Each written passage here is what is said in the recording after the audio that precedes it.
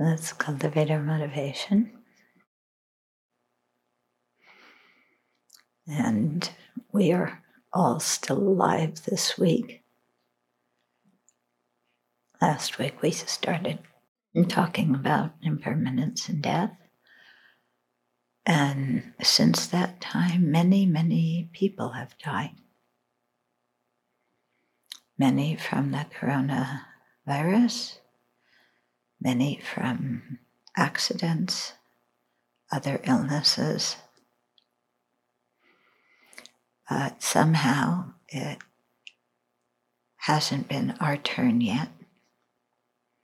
So we still have this opportunity to hear the teachings and put them into practice.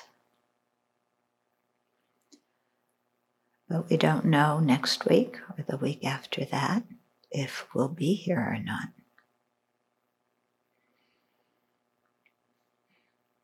Because on the day people die, they never think they're going to die that day. Even if they know they're terminally ill, it'll always be 1 or 2 days later, not today.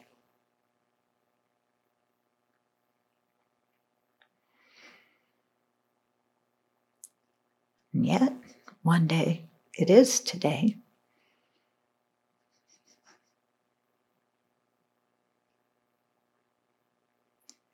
And then this life is gone. Our opportunity for practice is gone.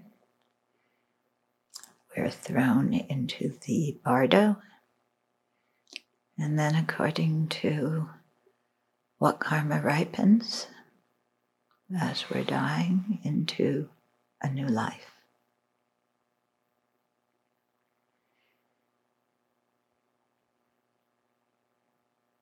And it all happens boom, boom, boom. It's not like we can stop and say somewhere along the line, well, let's slow this process down. There's some things I want to do first. It's not like that.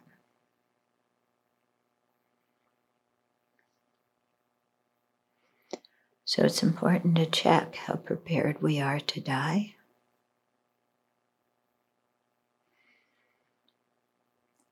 And to check what kind of motivation are we going to die with? What kind of thoughts are we cultivating all day long? Because those will be the ones that we're likely to die with.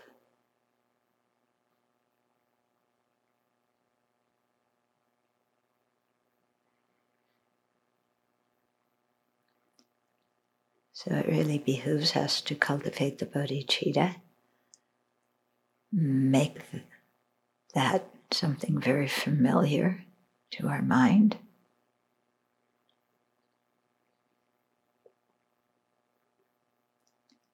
So that hopefully we'll remember it at the time of death.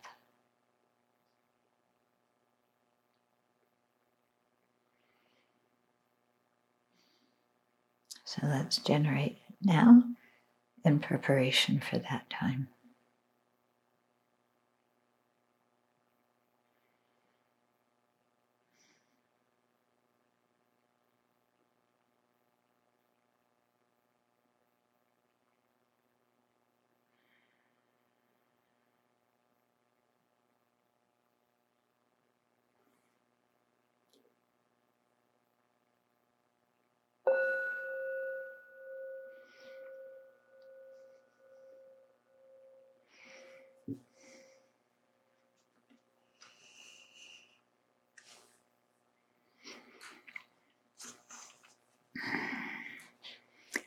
So it seems like one difficulty all of us have in our practice is laziness.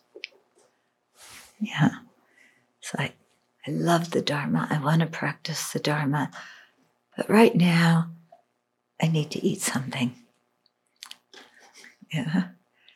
And I need to have my tea and cookies. And then I need to take a walk. And then there's people I want to talk to who are wanting to talk to me, and I'm supposed to be compassionate, so I better call them and chit-chat for a while. And then there's all these projects I want to do. Yeah, this project, that project. Yeah. Make a huge letter home that will fill the wall.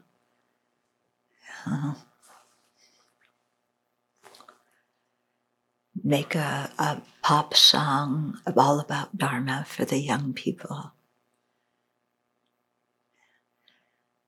I want to hold your mala.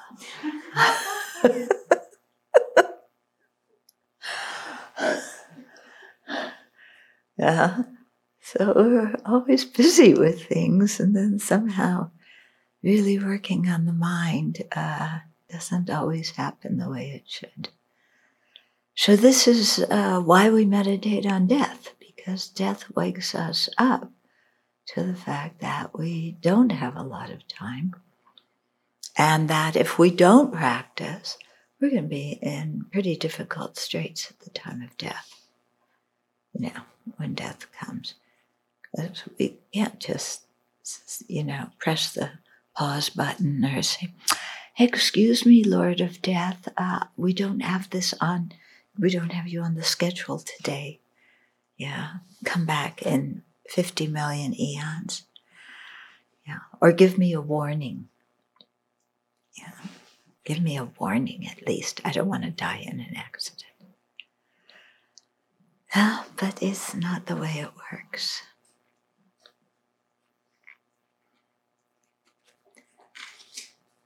So my superstitious mind says, I think of every possible way I can die.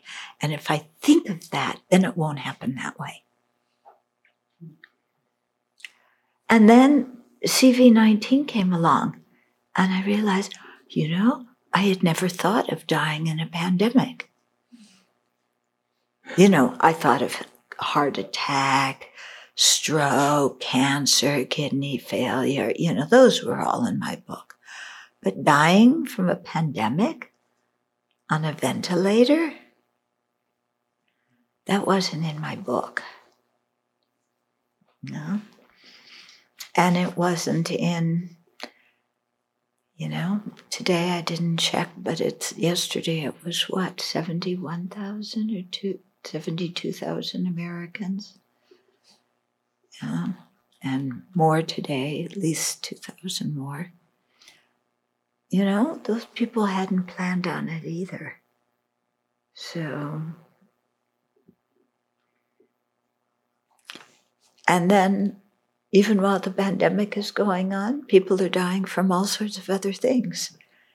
Yeah, when I heard my friend Frank died, I thought, oh, did he die from the pandemic? No, he died from cancer. Yeah. And we're getting a lot of requests. Have you noticed? Seems like this month, a lot of requests for prayers. And not all of them are about the coronavirus. They're about all sorts of different things. Yeah. So it's kind of like a smorgasbord of ways to die, but we don't get to pick which one. It comes to us.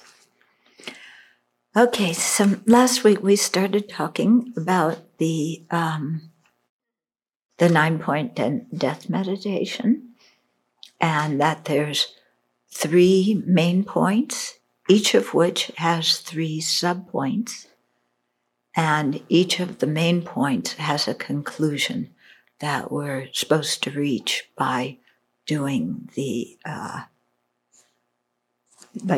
3, meditating on the 3 points. Okay, so 3 main points. First one, death is definite. Second, the time of death is uncertain.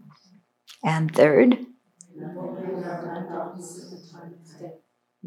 only the Dharma helps at the time of death. Okay, So we're going to start on the first of those main points, that death is definite.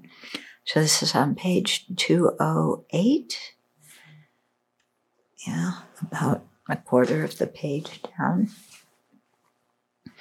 So the three subpoints that help us understand the certainty of our death are: first, everyone who is born dies. Yeah, we know that, but we don't know it. Yeah, we know that, but have you ever sat down and thought about what your body's gonna look like when you're dead? Or have you ever imagined the people that you love as when there's just the corpse left? Have you ever thought about the death of your dear ones?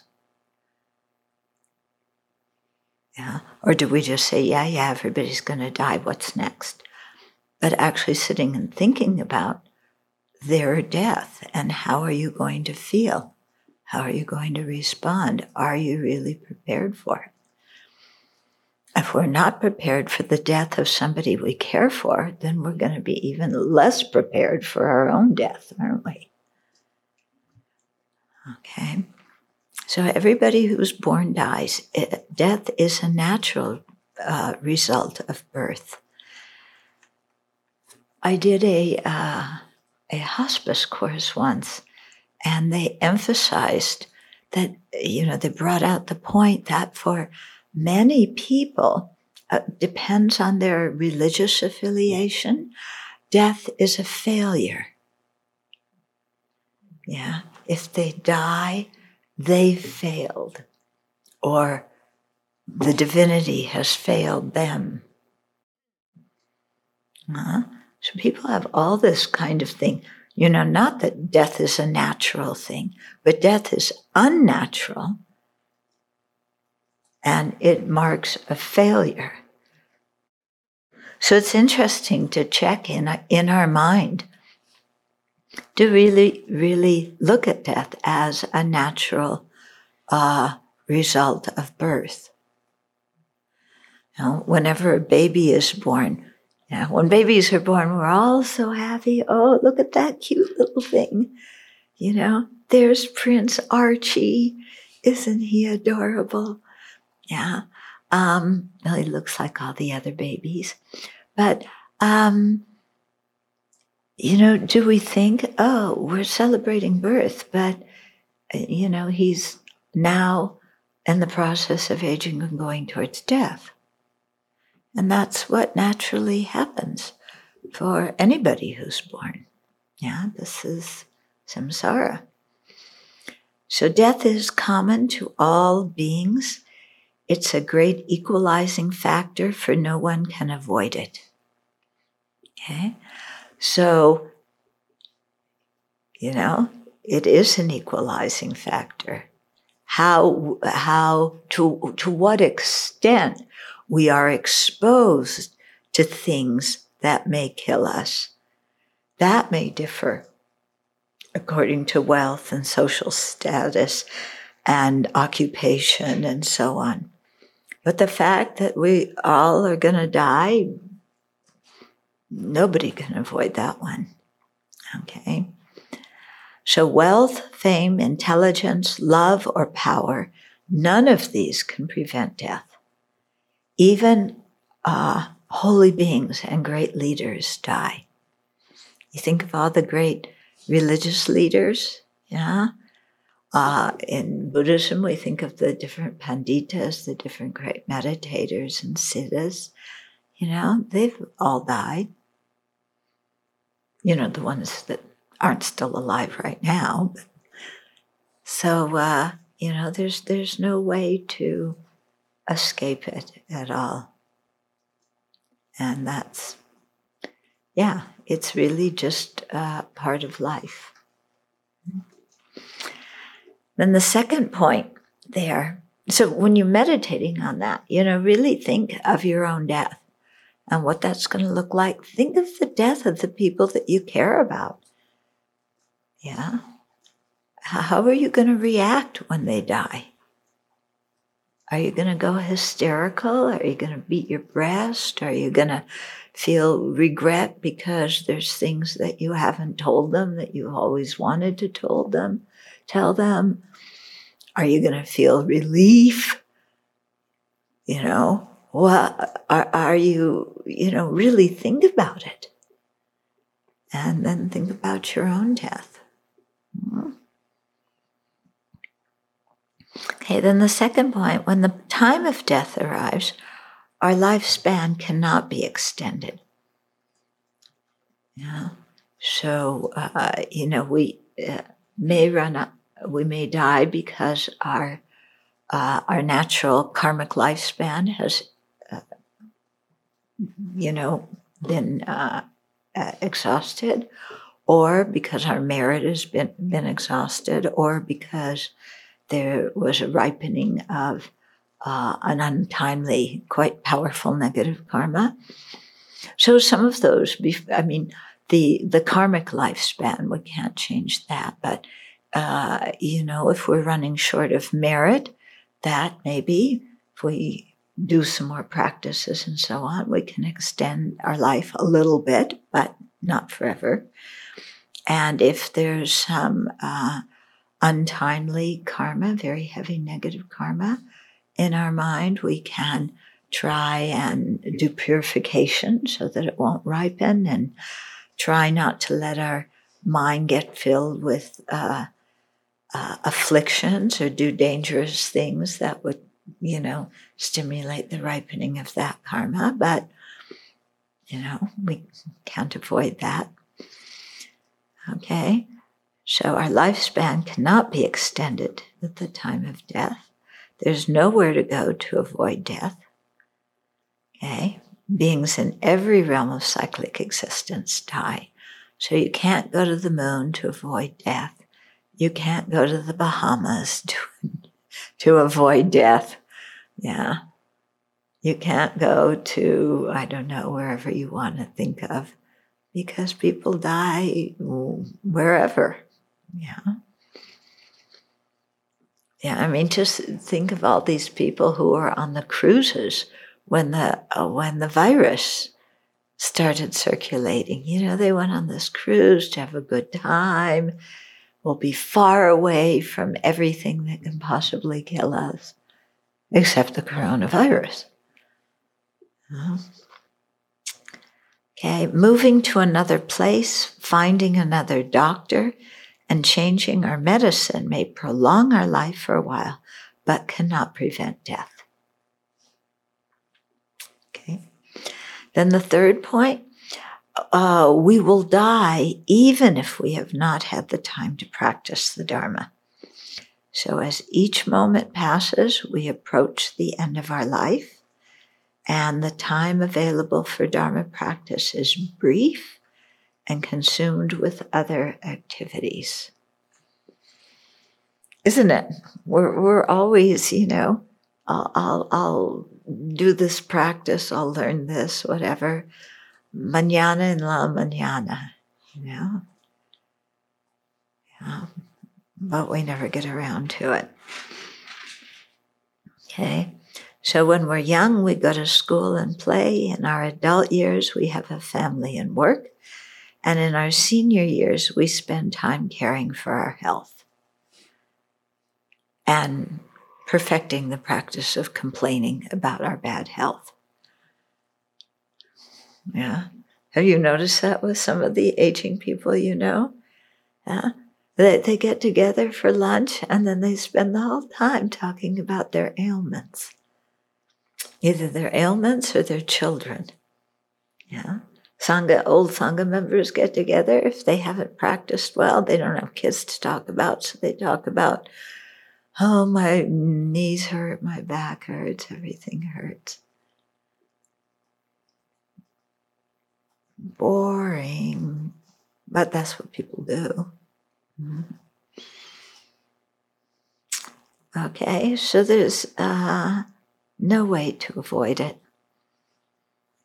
Well, most of us intellectually know that we will die. Our inner feeling is that death will not come to us. Others die, but not me. Do you have that feeling inside? Yeah, that it's not me. I mean, intellectually we know, yes, but in the feeling inside, do we really feel like one day we're not going to be here? And even more astounding, that everything is going to go on without us. Isn't that shocking? Yeah, your family will live without you. Your friends will live without you. Yeah. The whole empire of your ego that you've built evaporates, and everybody who was in it just goes on with their own life. Shocking, isn't it? We thought that they would all freak out and they would all fall over, and that there's no way they can possibly exist if I die. Especially if you have kids, especially if you have parents, especially if you're a big wig in a company. Yeah, whatever status we have, these people, it can't continue without me.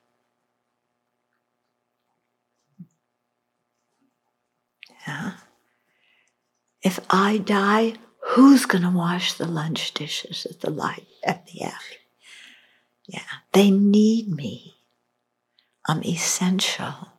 The Abbey will crumble without me driving the tractor, or without me, planting the garden, or without me proofreading something. Yeah. Somehow they just won't make it. So that's why I'm not going to die, because I have to be there to take care of all of them, because they all rely on me. Yeah. And if you ever thought, like with the virus, one person dies and we go, what a loss. We read about their individual life and like, that's so sad this person died. But 100,000 people die, and that's just a statistic. We don't feel like there's 100,000 individuals who die. There's just a statistic. Yeah. And one day we will be part of that statistic. It may not be the coronavirus statistic. It may be the cancer or the kidney disease or the drunk driving. Not that we're drunk, but somebody else is. We're going to be counted in some statistic, our name forgotten. Yeah.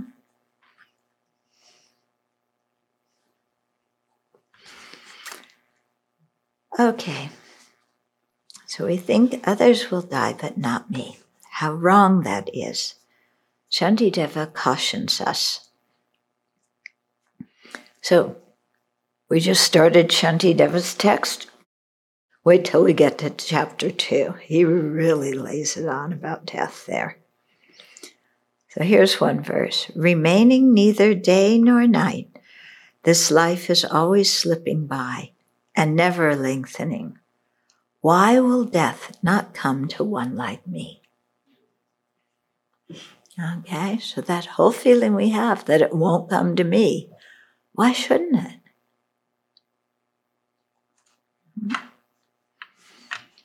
Given that there's no way to avoid death, wouldn't it be beneficial to prepare for death so that we will not be caught unawares when it happens? The best way to prepare for death is to practice the Dharma, to transform our mind by pacifying afflictions and cultivating good qualities. Doing this, we will be more peaceful at the time of death, and our future rebirth will be better. So the conclusion to reach from this meditation on the first point is, since death is definite and practicing the Dharma will benefit us in this life and at the time of death and in future lives, we resolve to definitely transform our mind through putting the Buddha's teaching into practice. Okay, so death is definite. Our conclusion is I've got to practice the Dharma because that's what's valuable. Okay, so that gets us going. Yeah, I've got to practice. But it hasn't solved the problem of Manyama. Okay, so the second point addresses the problem of I'll do it later. Okay, so the second point is the time of death is uncertain.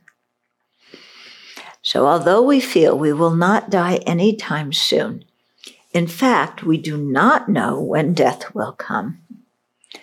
Although we plan for our old age, we may not live that long.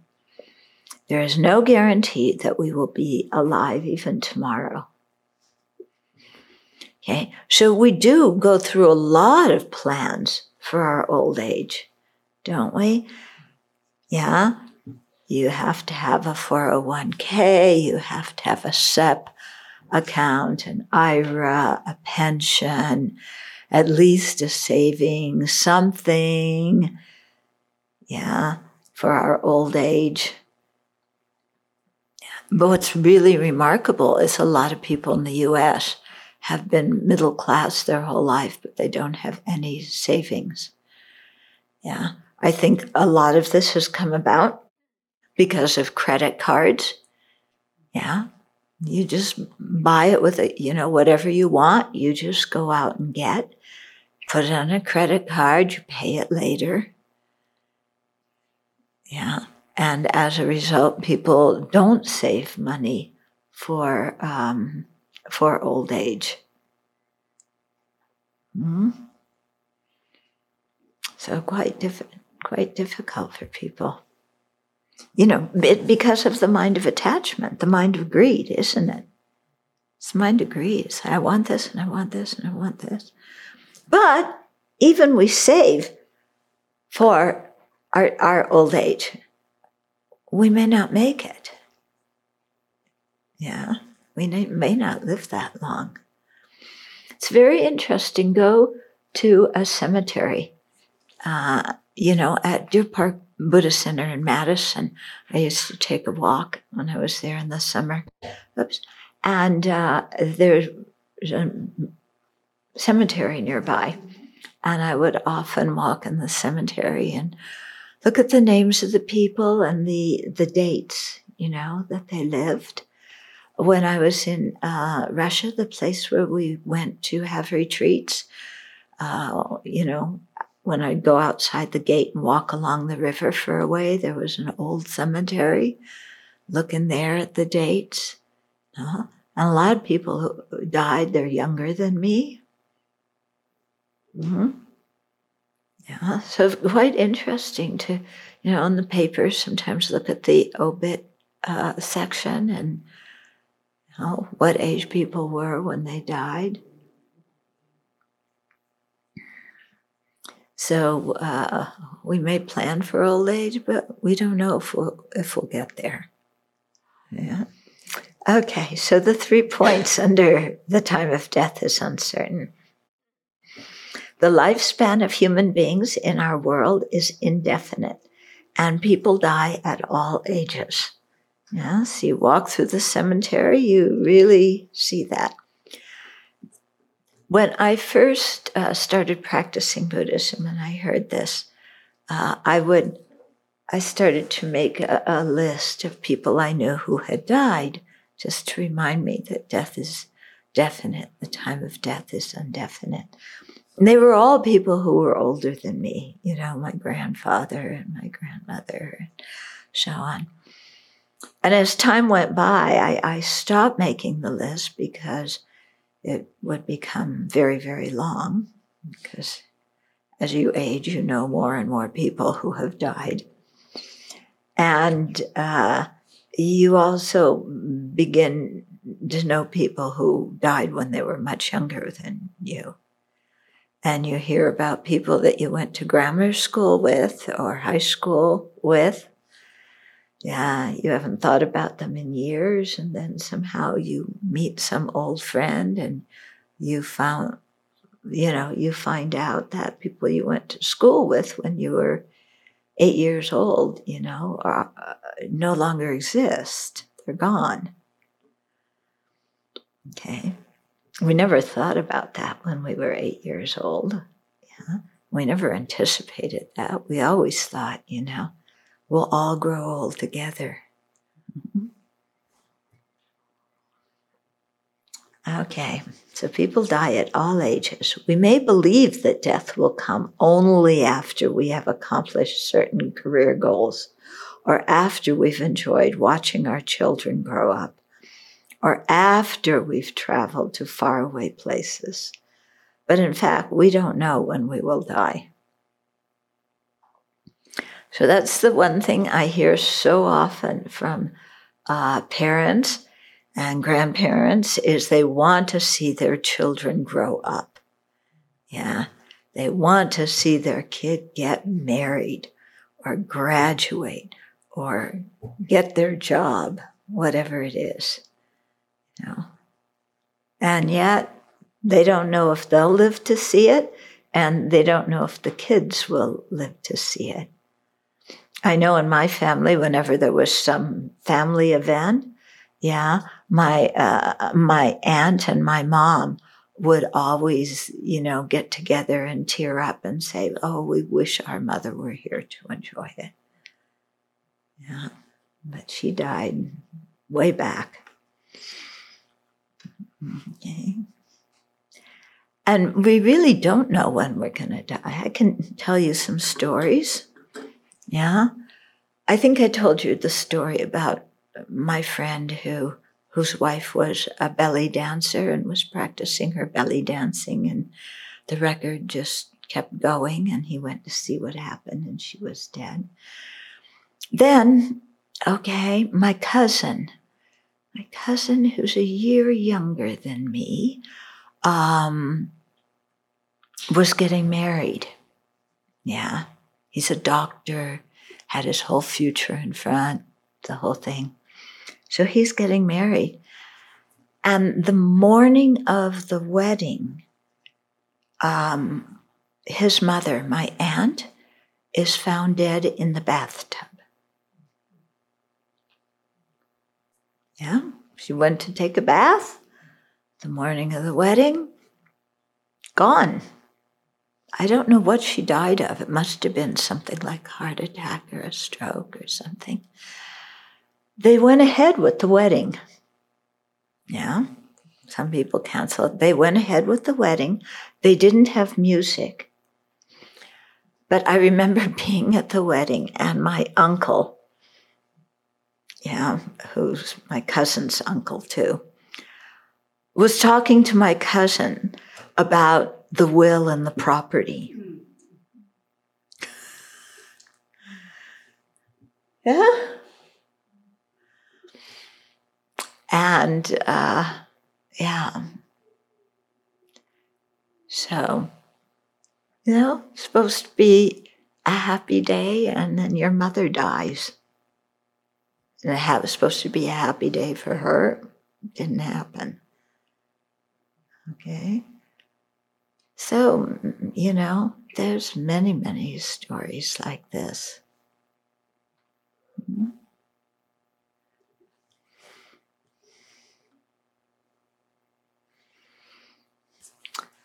Okay. Yeah, so we always think we'll die after we've accomplished certain career goals.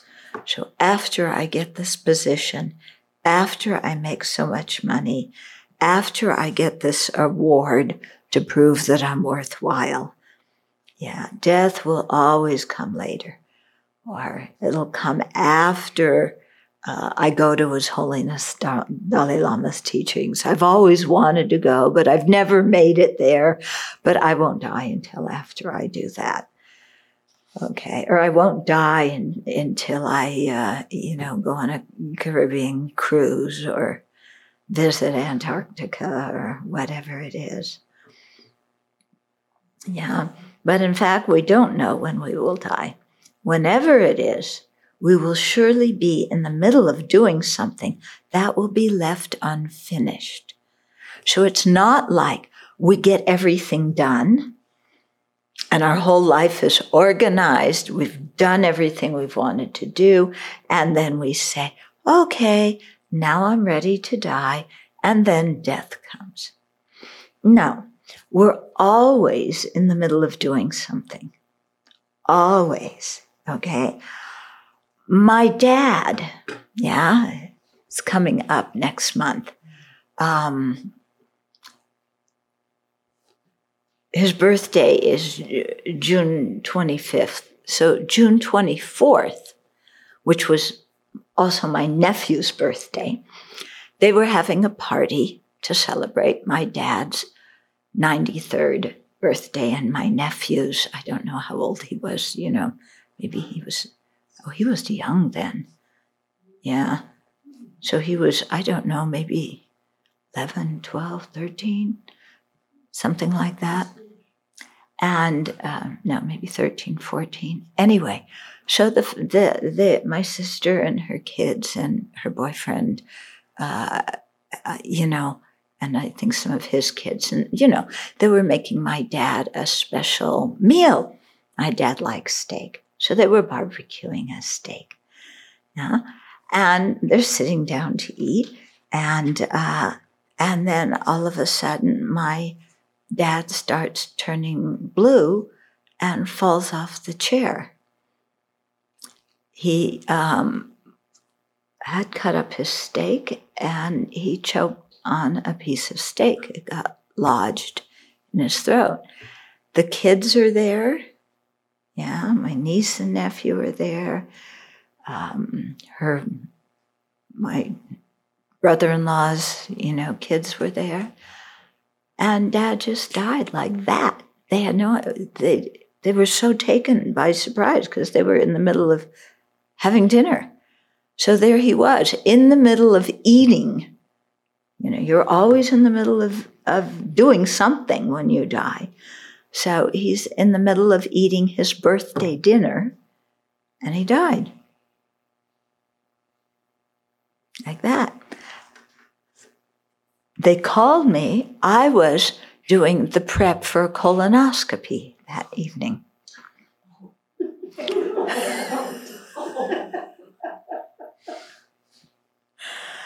Yeah. And I had always, when your parents get older, you always wonder, when is the phone call going to come? Yeah. And I remember the phone ringing. It was probably about 9:30 or something. And I thought, I wonder, because I would always think, I wonder if this is the phone call. Well, that one was. And, my brother was on the phone and he said, Dad just died. And I started to say, but I just talked to him yesterday. And then I realized how stupid it was to say that. Because the day before, all of us, do you remember, we had a Skype call with my dad, and we were chanting the 37 practices as a birthday present to him and wished him happy birthday. And then, and he was supposed to still live for a while. Well, that didn't happen.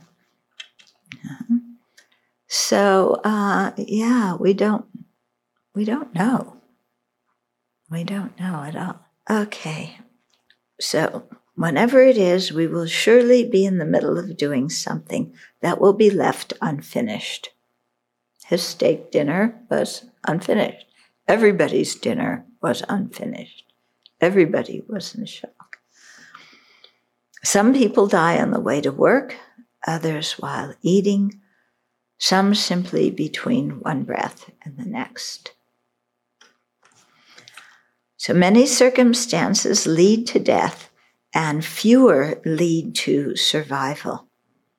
So we always feel like the conditions for life are very good, But if you really look at it, as it says here, great effort is required to stay alive.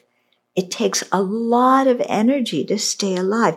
If we didn't do anything, we would die. Okay? But we have to put out so much effort. We have to feed our body, which means you have to go to work, or you have to grow food, and you have to prepare the food. And even just to go to work, then you have to have the right clothes and the right car and the right CV and, all these other things in your life. We do it all just basically to stay alive. We have to protect our body from heat, cold, disease, and injury. So it takes a lot of energy to do that. It takes a lot of planning and effort to keep this body alive. Whereas if we did nothing, our body would simply die of dehydration or starvation. Yeah? So just think about, how much time and energy we have to spend to keep this body alive. And then on top of that, to make it comfortable and give it pleasure. We really are slaves to our bodies. Then the third point is even things meant to protect life, such as medicine, food, shelter, and transportation, can inadvertently cause death. Okay, so people are living in a building. There's an earthquake. The building crumbles on them. Okay, we have transportation, so we can go traveling and do all sorts of exciting things. And, there's a train wreck or a car accident or an airplane crash or whatever. Okay. Even walking, we can die. It was your sister-in-law, wasn't it, who was walking the dog? Sister-in-law's sister. Your sister-in-law's sister was walking the dog and got hit by a truck. And the dog lived. Not even in a vehicular accident, but just, traveling on foot. Okay, so lots of things can cause death. Microscopic viruses and bacteria may cause death. That's really quite apparent now. Small pieces of metal can kill us. Our physiological systems are delicate and easily become unbalanced, leading to illness and death. Yeah? And people think of those people who took that fish tank cleaning stuff because it had, what's the name, chloro something, in it. And they thought it would protect them from the coronavirus. It's just, they probably just took a little bit and they died from it. So very small things can kill us. People who are allergic to bee stings, one little bee sting, and there they go. So it's quite interesting how in the military, all the guys want to be big. If you're big and you have muscles, big shoulders, I'm a Marine, or, whatever it is, okay? And some small thing. And that big, powerful body is gone. It's not so big and powerful. A virus, a bacteria, a mosquito, Yeah? And then the whole life is gone. Yeah? Our physiological systems are delicate and easily become unbalanced, leading to illness and death. While medical science has made tremendous advancements, it has not been able to stop death. And sometimes the treatment we take for illness has side effects that hasten death. That's true, isn't it? You know, people take a medicine to cure one thing and it throws their body off balance and they die of something else. Okay? So although this body seems, so alive and so strong, small invisible things can kill it. And, there we go.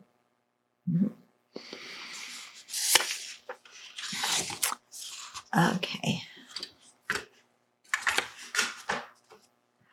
So it is to our advantage to prepare ourselves for death, whenever it will come. The way to do this is by developing a stable spiritual practice now, so that we will accumulate as much virtue and Dharma understanding as possible while alive. This also makes it more likely that we will have a virtuous mental state should death come suddenly. So Arya Shura warns us, between the two, tomorrow and the next life, which will come first is uncertain. Yeah, we have lots of plans for tomorrow, but maybe the next life comes before tomorrow. Time of death is uncertain. Therefore, do not make effort in the means for tomorrow. It is right to make effort for the welfare of the next life.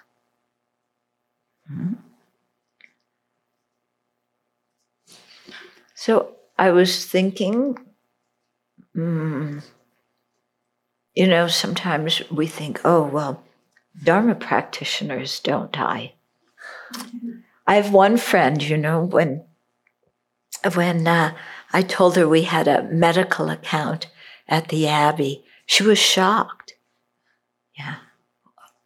But monastics, they have so much good karma, they shouldn't get sick.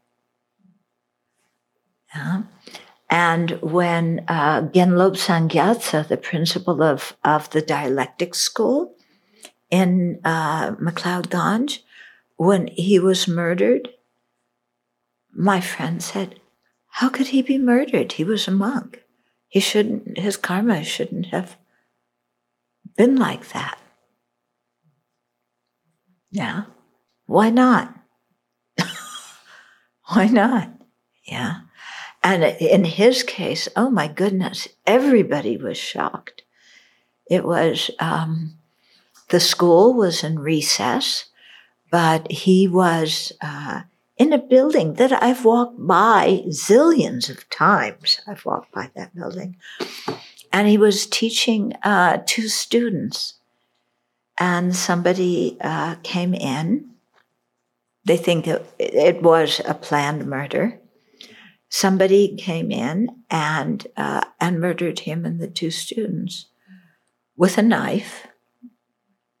Yeah, left the corpses there, took a taxi down the hill, and then later another monk found them. He was coming in to bring tea so that they could drink tea, and instead found their dead bodies there.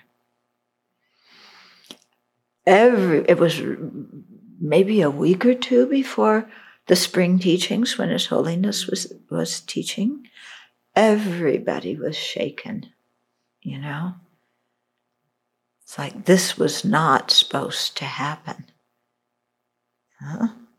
And it wasn't supposed to happen that way, and it wasn't supposed to happen at that time, and it wasn't supposed to happen to those people. But, yeah, this is samsara, and we can't choose everything. Mm-hmm. Okay, so the conclusion. Seeing that the time of death is uncertain, Let's start transforming our minds today. Since death may come at any time, we cannot afford to postpone our Dharma practice until conditions are more suitable. The only time we will ever have for practice is now. Serkan Rinpoche, my root teacher, Serkan Rinpoche, was up in the Spiti area. Oh, this was 1982, 83. And he was teaching up there. I saw a picture of him. He was old, riding on a yak. Spiti in Lahul, it's the high desert, and very poor area, undeveloped area in northern India. And he, it was the year that was one of His Holiness the Dalai Lama's hindrance year, in the Tibetan astrology, which His Holiness doesn't matter a lot to His Holiness. He doesn't abide by that a lot.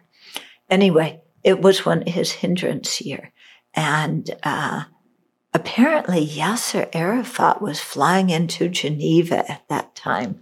It was, before the peace agreement. And so there was a lot going on in the world, and it was dangerous. And they didn't know what was going to happen with Arafat flying into Geneva. Anyway, so Rinpoche was teaching, and he was staying at the home of one disciple, and he had dinner, and then he went into his room, and he told his attendant Nawang that he felt tired and he didn't feel so well, so he was going to go to bed early. And that was it. That was it. They found him, his hands were crossed like this.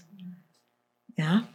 But people say that he tried to take on the negative karma that would have harmed His Holiness's life.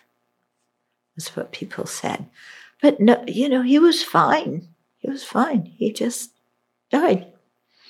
Yeah. Song Rinpoche, same way. It was Labab Dukchen. Yeah.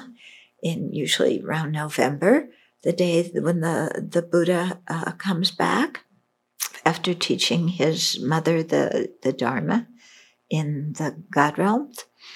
And Song Rinpoche just, said to his attendant, I'm just going to sit here and do some practice. And he sat there and did his practice. The attendant came in later. He was gone. Yeah. Nobody had planned for these deaths, Nobody knew what was going to happen. I think maybe the two Rinpoches knew. But the rest of us, no idea. Okay, so you probably have different stories of people who die unexpectedly. Anybody want to relate a story?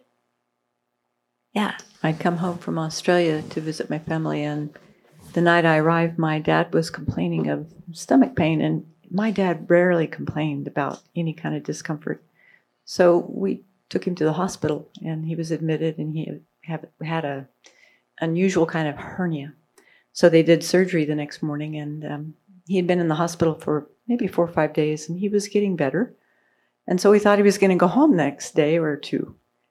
And one morning we went to visit, and he was short of breath. And so the nurse came in, and she was futzing around trying to figure out what was going on. And then she asked us to leave the room.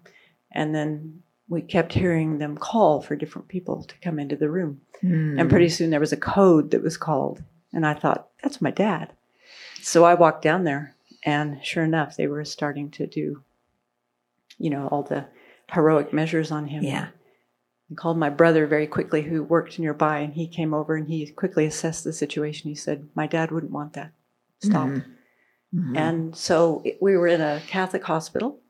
And so I just went to the head of the bed and started reciting Hail Marys and Our Fathers, and the whole staff that was in the room joined in. It was very beautiful. Wow. So hopefully it was a good send-off.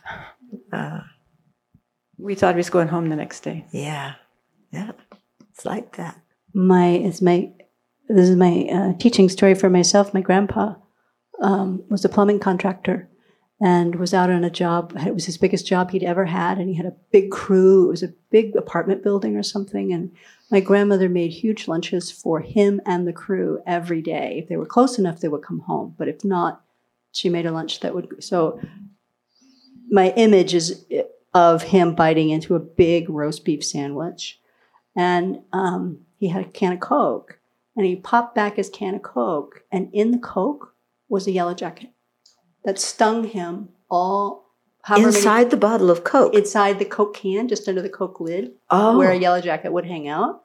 So he got the Coke in his throat and was dead within minutes Oh, my from goodness. just eating grandma's lunch. Very sad. Mm. He was probably in his early 50s. He swallowed the yellow jacket? Yeah, he swallowed the yellow jacket. Oh, goodness. So how much he was allergic to it too, I don't know. But, you know, if you're stung in your windpipe, it's kind of Yeah. bad news. Mhm. Yeah. So some little tiny bug, huh?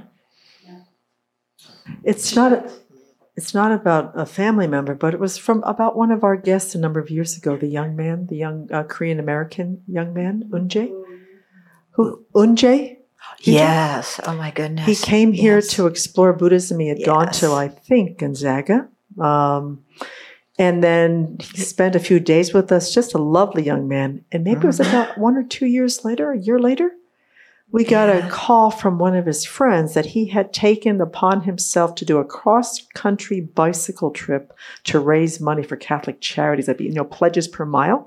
And him and his friend were booking up someplace in Colorado. And a young woman who, I don't know, the story was either she was slightly intoxicated or under some medical whatever. They had just stopped to catch a breath because of a pretty good headwind, and she did something, but she ran into him and drove over him, and they airlifted him out, but he didn't make it. He was like 24 years old, 26 years old, a lovely young man. And then his family came after that and came and spent time with us, and were just devastated. Yeah. They never Family. forgot. Yeah.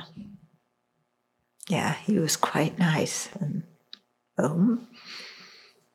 Yeah. So Sin Online says that my mom had no health problems other than a little high blood pressure. She went out in her yard one morning, waved to her neighbor, and fell over. She died instantly. One of my best friends in high school, she had twin younger sisters. One of them had epilepsy, and they were transitioning her onto a new drug. And the morning, she went to bed fine, woke up in the morning, gone, because of the new drug hadn't been able to control the epilepsy, or she had a reaction to it. So the mom went in the morning and found her child. Yeah. I think she was 14 or 15. Mm. So we all have stories, don't we? Yeah. So this isn't, it isn't something rare for people to die before the end of, before their body was fully exhausted, put it that way. Yeah. But death comes. And there you are. Okay. One of my Dharma friends was, this whole thing about practice now and be prepared, because we don't know when death will come. He was telling me this story. He lived in Lower Dharamsala, and he was walking through the bazaar on the way home one day, walking past the fruit stall, and he slipped on a banana peel, just like in the cartoons. And he told me that his first thought was, "Oh, yeah, And then when he stood up, he thought, what if I had died at that moment? And that was my thought. Yeah. And that was pretty scary. Yeah. Thinking of having that as your last thought.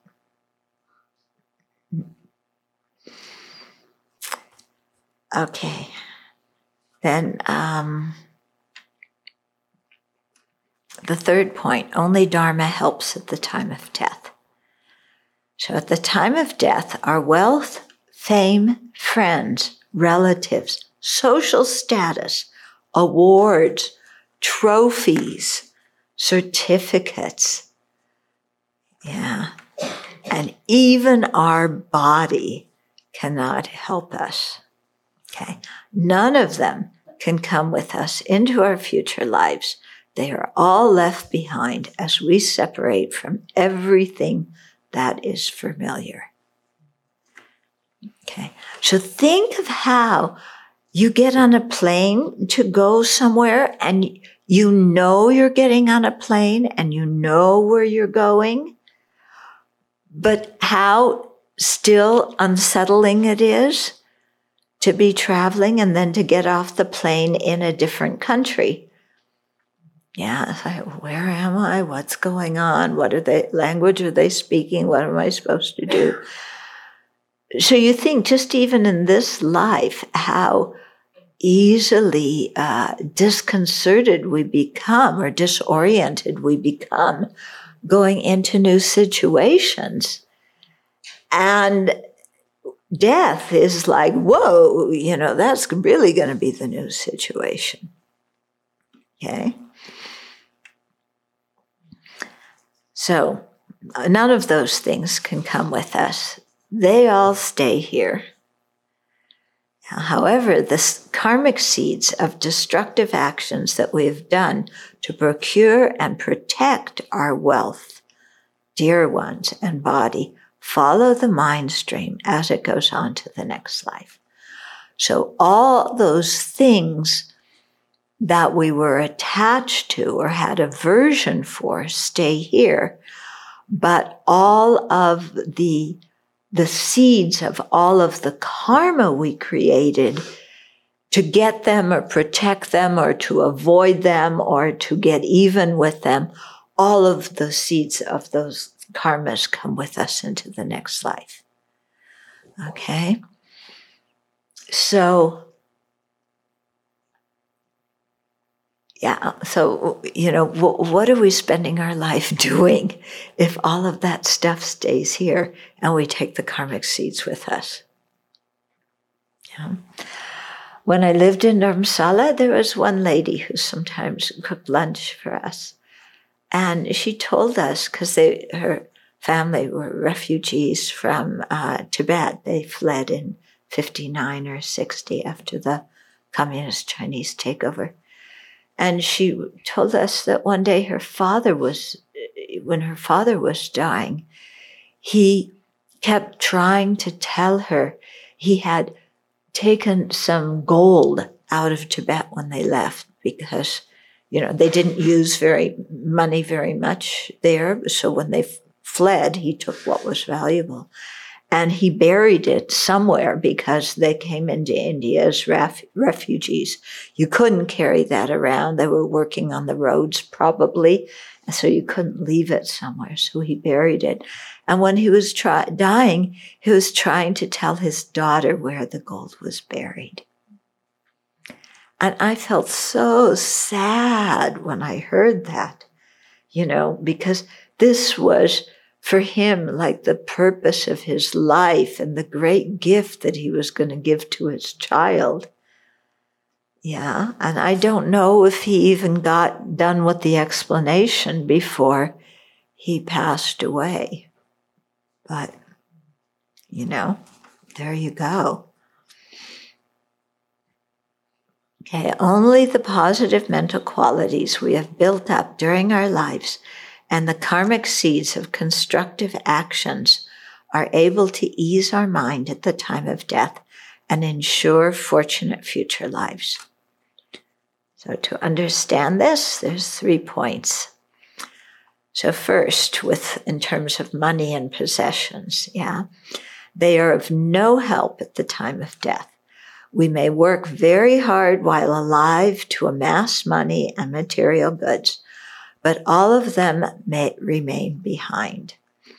We may have created great destructive karma to procure and protect our money and possessions, but our wealth in this life is useless in the next. We can't take it with us. You look at the tombs of the pharaohs and how they put all this stuff in the tombs so that they could take it with them to their next life. Or the custom of ancestor worship in China, where you burn paper money and paper computers and paper Mercedes Benzes so that your relatives will have them, in their next life. But, it doesn't work like that. And all the stuff we amass in this life stays here. Okay. So we go on to the next life with only the karmic seeds and the habitual tendencies we have built up while alive. Then, when we're gone, our friends and relatives go through all of our stuff. Yeah? So whatever you've saved in your files, your high school love letters, your, people are very interesting. They often have a whole other side of them that they don't let anybody else know.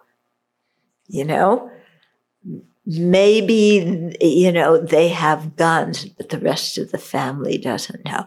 Or maybe they've been doing some dirty business deal, but the rest of the family doesn't know. Or whatever. Yeah. And then when they die, people go through all their stuff and read it and look at what they were involved in their life. Okay. Now, how would you feel? This would be a good exercise. If we all went into each other's bedrooms tomorrow and started rummaging through our friends' stuff to find out what everybody really has hidden there in their drawers. Yeah? Would you be embarrassed for other people to see what you have in your files, in your drawers? Think about it. I remember reading an article one time, somebody telling people about preparing for death, and say, just be aware that your children are going to go through and find all your sex toys after you've died.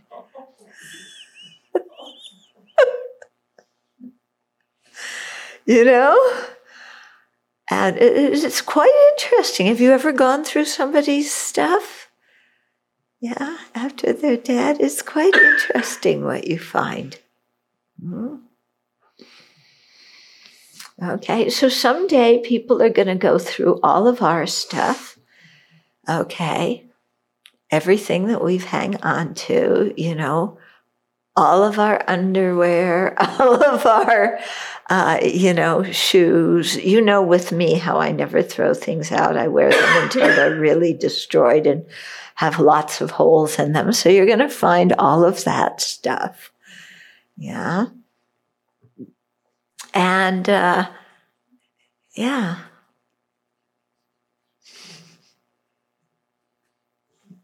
Interesting. Yeah, so we accumulate lots of stuff, but we can't take it with us. And especially family heirlooms and money, what happens after you die? The family fights over them. If you haven't written very clearly in your will who gets what, they're going to quarrel.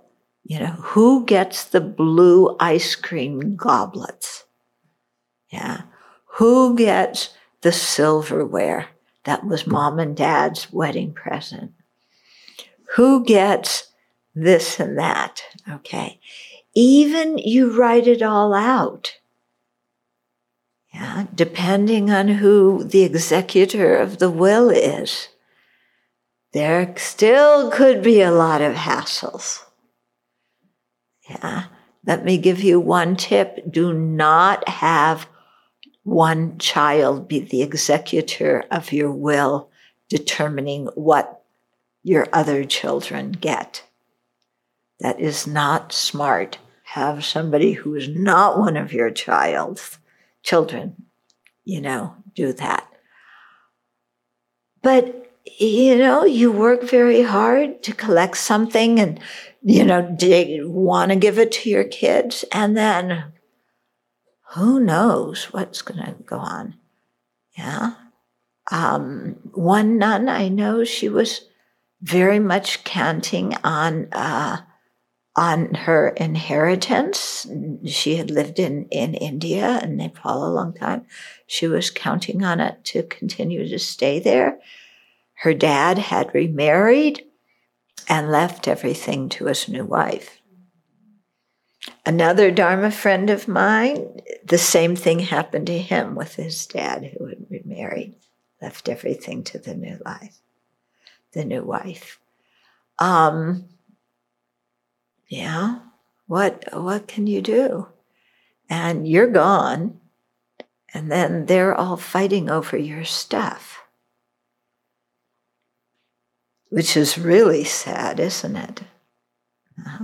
And who gets mom's wedding ring, and who gets the, old wedding pictures, and who gets this and that. Yeah. It's quite exhausting, and really going through everything. Oh my goodness. Especially if they have a lot of clothes. Yeah. You have to go through all the clothes.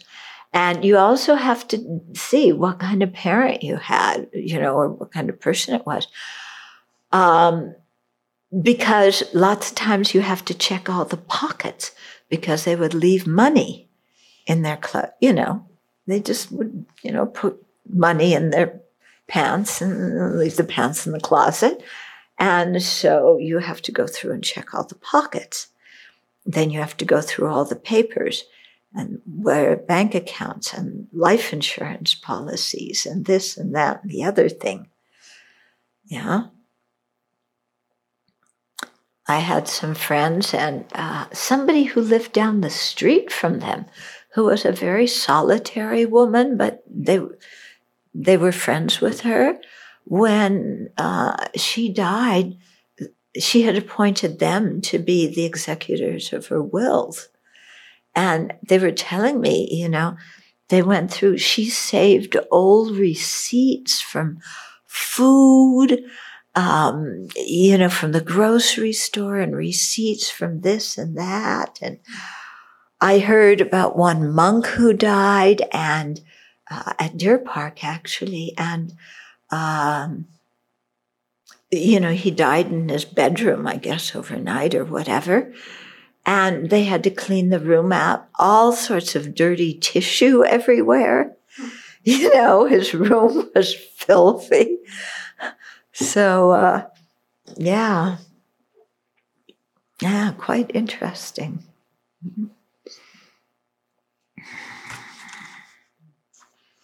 Yeah, sometimes you find the letters, old letters that you've written to them or that they've written to you, or, diaries when they talk about, how they're feeling about this and that, and you read it and it's like, oh boy. Yeah. So, someday somebody's going to do that with us too. Okay.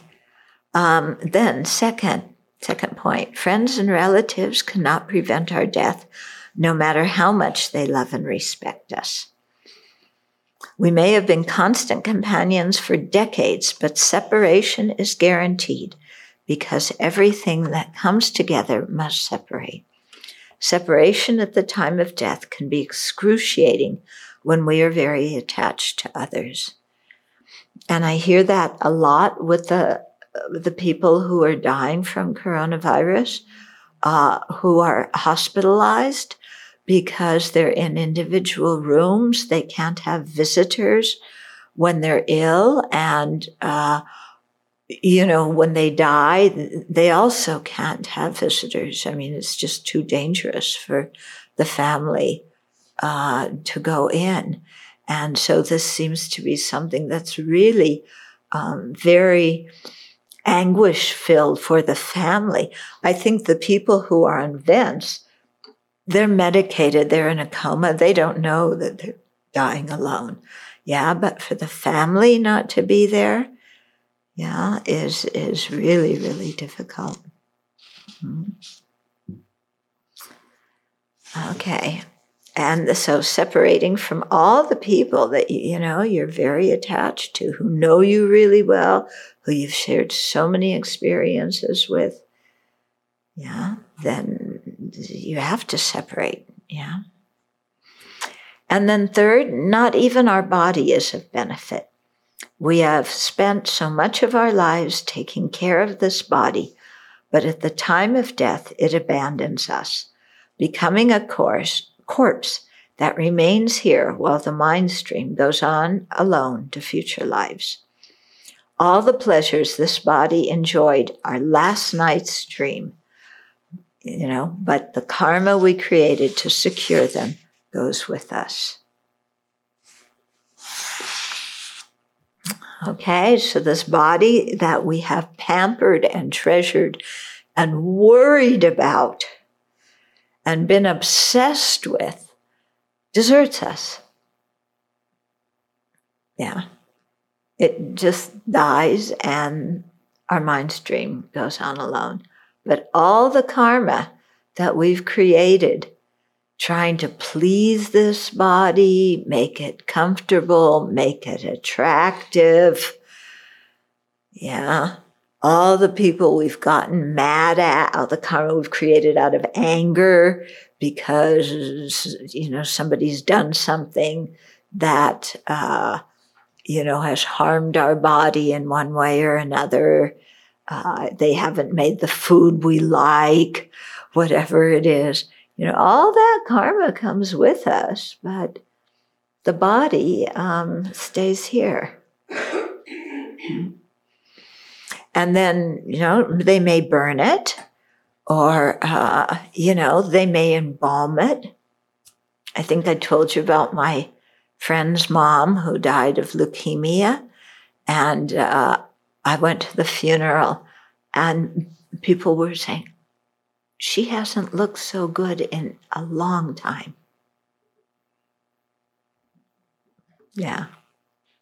Because the embalmer did a really good job, apparently. Mm-hmm. Okay. So there's still quite a bit remaining in this section. We haven't come to the conclusion of this point. Okay. I'll give you a heads up for the conclusion, but then we'll read the rest in the next session.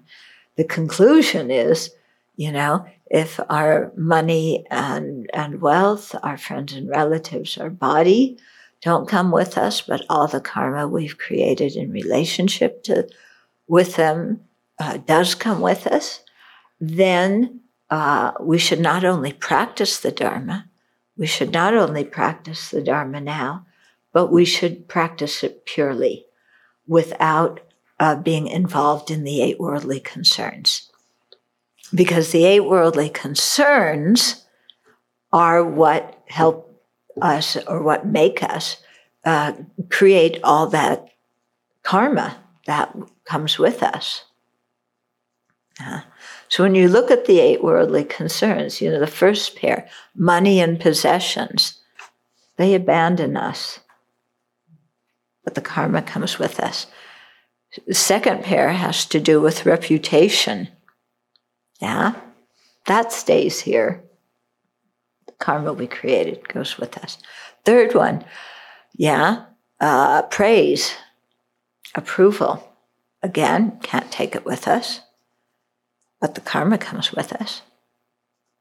And then fourth, all the sense objects we've encountered and what we've done to have pleasant sense objects and be free of unpleasant ones.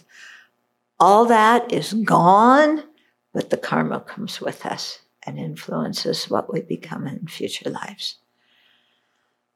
Okay, so this 9-point death meditation is quite profound, and if we really do it well and do it regularly, it will have a strong effect on our mind and help us get very clear about what is important in our life and what isn't. Yeah, and so if you're familiar with this meditation, then when you start to get angry at somebody, you remember that you're going to die and you're going to leave all this stuff behind, and then you don't bother getting angry. Yeah. Or something is there and you're so attached, and it promises so much pleasure of this life in front of you, and you're so tempted to run after it.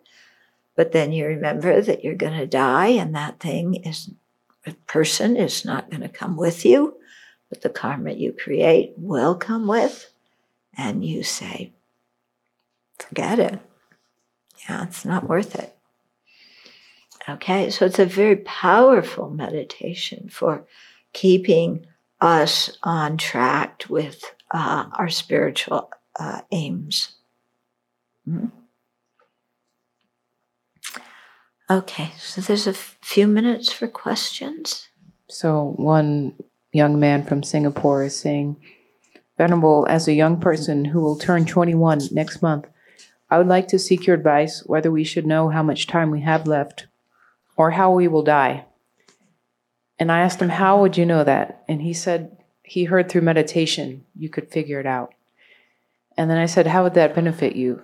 And he said he's very anxious about dying. Uh-huh. So should he try to find out? I haven't heard that you can find out when you're going to die or how you're going to die through meditation. I haven't heard that. And how His Holiness Dalai Lama also says, because some people go to fortune tellers and everything. And he says, you don't know the future until it has happened. Yeah. So it really isn't, I wouldn't put much energy into that. I would put more energy into developing loving kindness and compassion and wisdom and keeping good ethical conduct. Because if you do your Dharma practice and you create merit and you learn the Dharma, then death is not fearful for you. And you don't have to worry about when you die and what the circumstances are, because you'll have practiced and you'll be ready to die, and you'll know that you can have a peaceful death. So rather than be anxious about death or this kind of thing, focus on your practice, because that's what will really help you to be calm and peaceful at death time. And then someone else is asking, isn't the moment of death pretty important in throwing karma? So what should be the last moment, like in an accident? Take refuge mantra or what? Yeah, anything you can do. Yeah, it depends on your level of practice.